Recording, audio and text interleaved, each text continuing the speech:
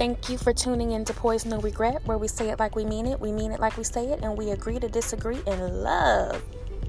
So, this is a really, really quick topic, but I wanted to discuss double standards between men and women in regards to infidelity. These days, in the media, it is just like, this is nothing new, but in the media today, the opinions and the things that I hear are just so fascinating to me in regards to the double standards. It's like women are accountable for everything and at the same time responsible for everything. It's so interesting. So, okay, I have two couples in particular that I want to discuss, and these will provide, I believe, pretty good examples. So, Ciara and Future, it's no secret that they went through a very public breakup. They broke off the engagement, and she left him because he was cheating while she's pregnant, probably was cheating. It's Future. Come on. Shout out to Future, though. I'm not mad at some of that music that he has, but nonetheless, shame on him. Horrible partner. Horrible. Ciara and Future, so they broke up, and she started to date, of course, now we know, Seahawks player Russell Wilson.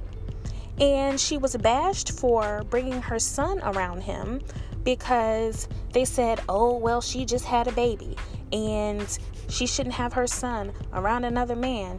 And all the men, oh my gosh, especially these Atlanta rappers, it was like Ciara was the worst thing or worst person that the Lord invented on this face of the earth. Like, oh, I wouldn't have my baby mama, my wife wouldn't have no other man around my son or my children. And I was just floored because had you been taking care of your responsibilities, Mr. Future, none of this wouldn't be an issue. She wouldn't be moving on with another partner. So, was she not supposed to date? And why was she scrutinized and he wasn't? When he was actively dating people, and he has children too. So, when he was dating, Future, when he was dating Ciara, was that not an issue because he already had children before her? Why all of a sudden was it that what she did by moving on so disrespectful and he wasn't? Now she's praised all of a sudden for meeting Russell. It's like everyone wants to know the prayer that she said.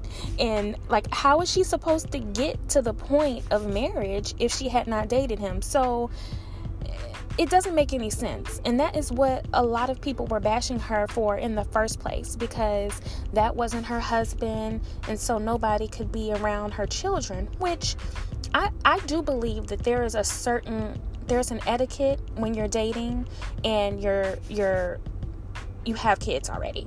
I really do believe that. I don't think that you should be bringing every date that you have home. And if you're serious about somebody, there should be enough time before you introduce them to your children.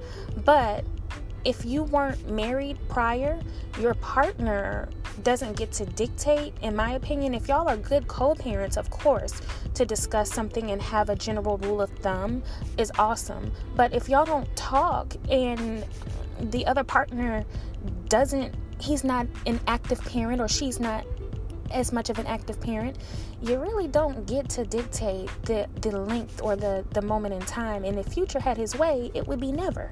The way that the people were bashing Ciara, it was like, it's been a year. How long is too long?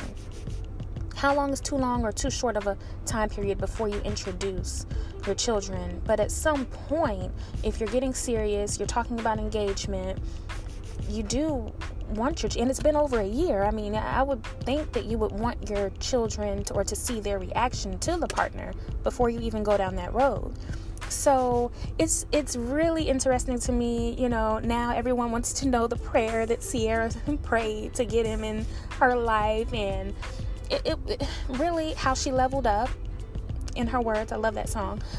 But what it is she didn't listen to the outside noise, and that is why you have to live your life for you and not for other people. Come on, somebody. So the second couple that I wanted to talk about was Lela Rochon and Antoine Fuqua. We know Mr. Fuqua is in quite a pickle. The big cheating scandal just came out when pictures surfaced of him and Eddie Murphy's ex-wife, Miss Nicole Murphy, who first denied that they were together when all the pictures came out that they were kissing, and she was just saying that they're family friends, and that's just how she greets her family friends, I guess. It was a lot. It did not seem like a normal greeting to myself, but hey, what do I know? So she first denied it, and then Lisa Ray came out, and she said, oh, okay, so you're going to home wreck this family too, because you also cheated with her now ex-husband. But this is all besides the point. I'm by no means standing up for the so-called hot girl summer, take your man's side chick thing that seems to be going on right now, but why haven't we heard much about Antoine's responsibility in all of this? The one who took the vows, the one who allegedly already fathered 2 children on his wife. So this is a pattern for him. Like, who's accountable? Where is his accountability? We're bashing Nicole, which, is suspect. The sis was saying that, this is just a greeting of a family friend. And then the next thing she says is, well, I didn't know that they were still married, allegedly. It's like, well, wait a minute. You have to pick a side. You're a family friend. And if you're a family friend, then you know that they're married. But if not, either way, she just should not have said anything. But I don't put the responsibility on her for ruining a marriage. She wasn't in that marriage. Antoine is, though. So I'm just trying to understand a little bit more about these double standards. I'd love to have a discussion about this, but we've got to do better in 2020 now. We only have a few months left in 2019, so we have got to do better. What do y'all think? Send me a message so that myself and a special guest can discuss this in more detail in the near future.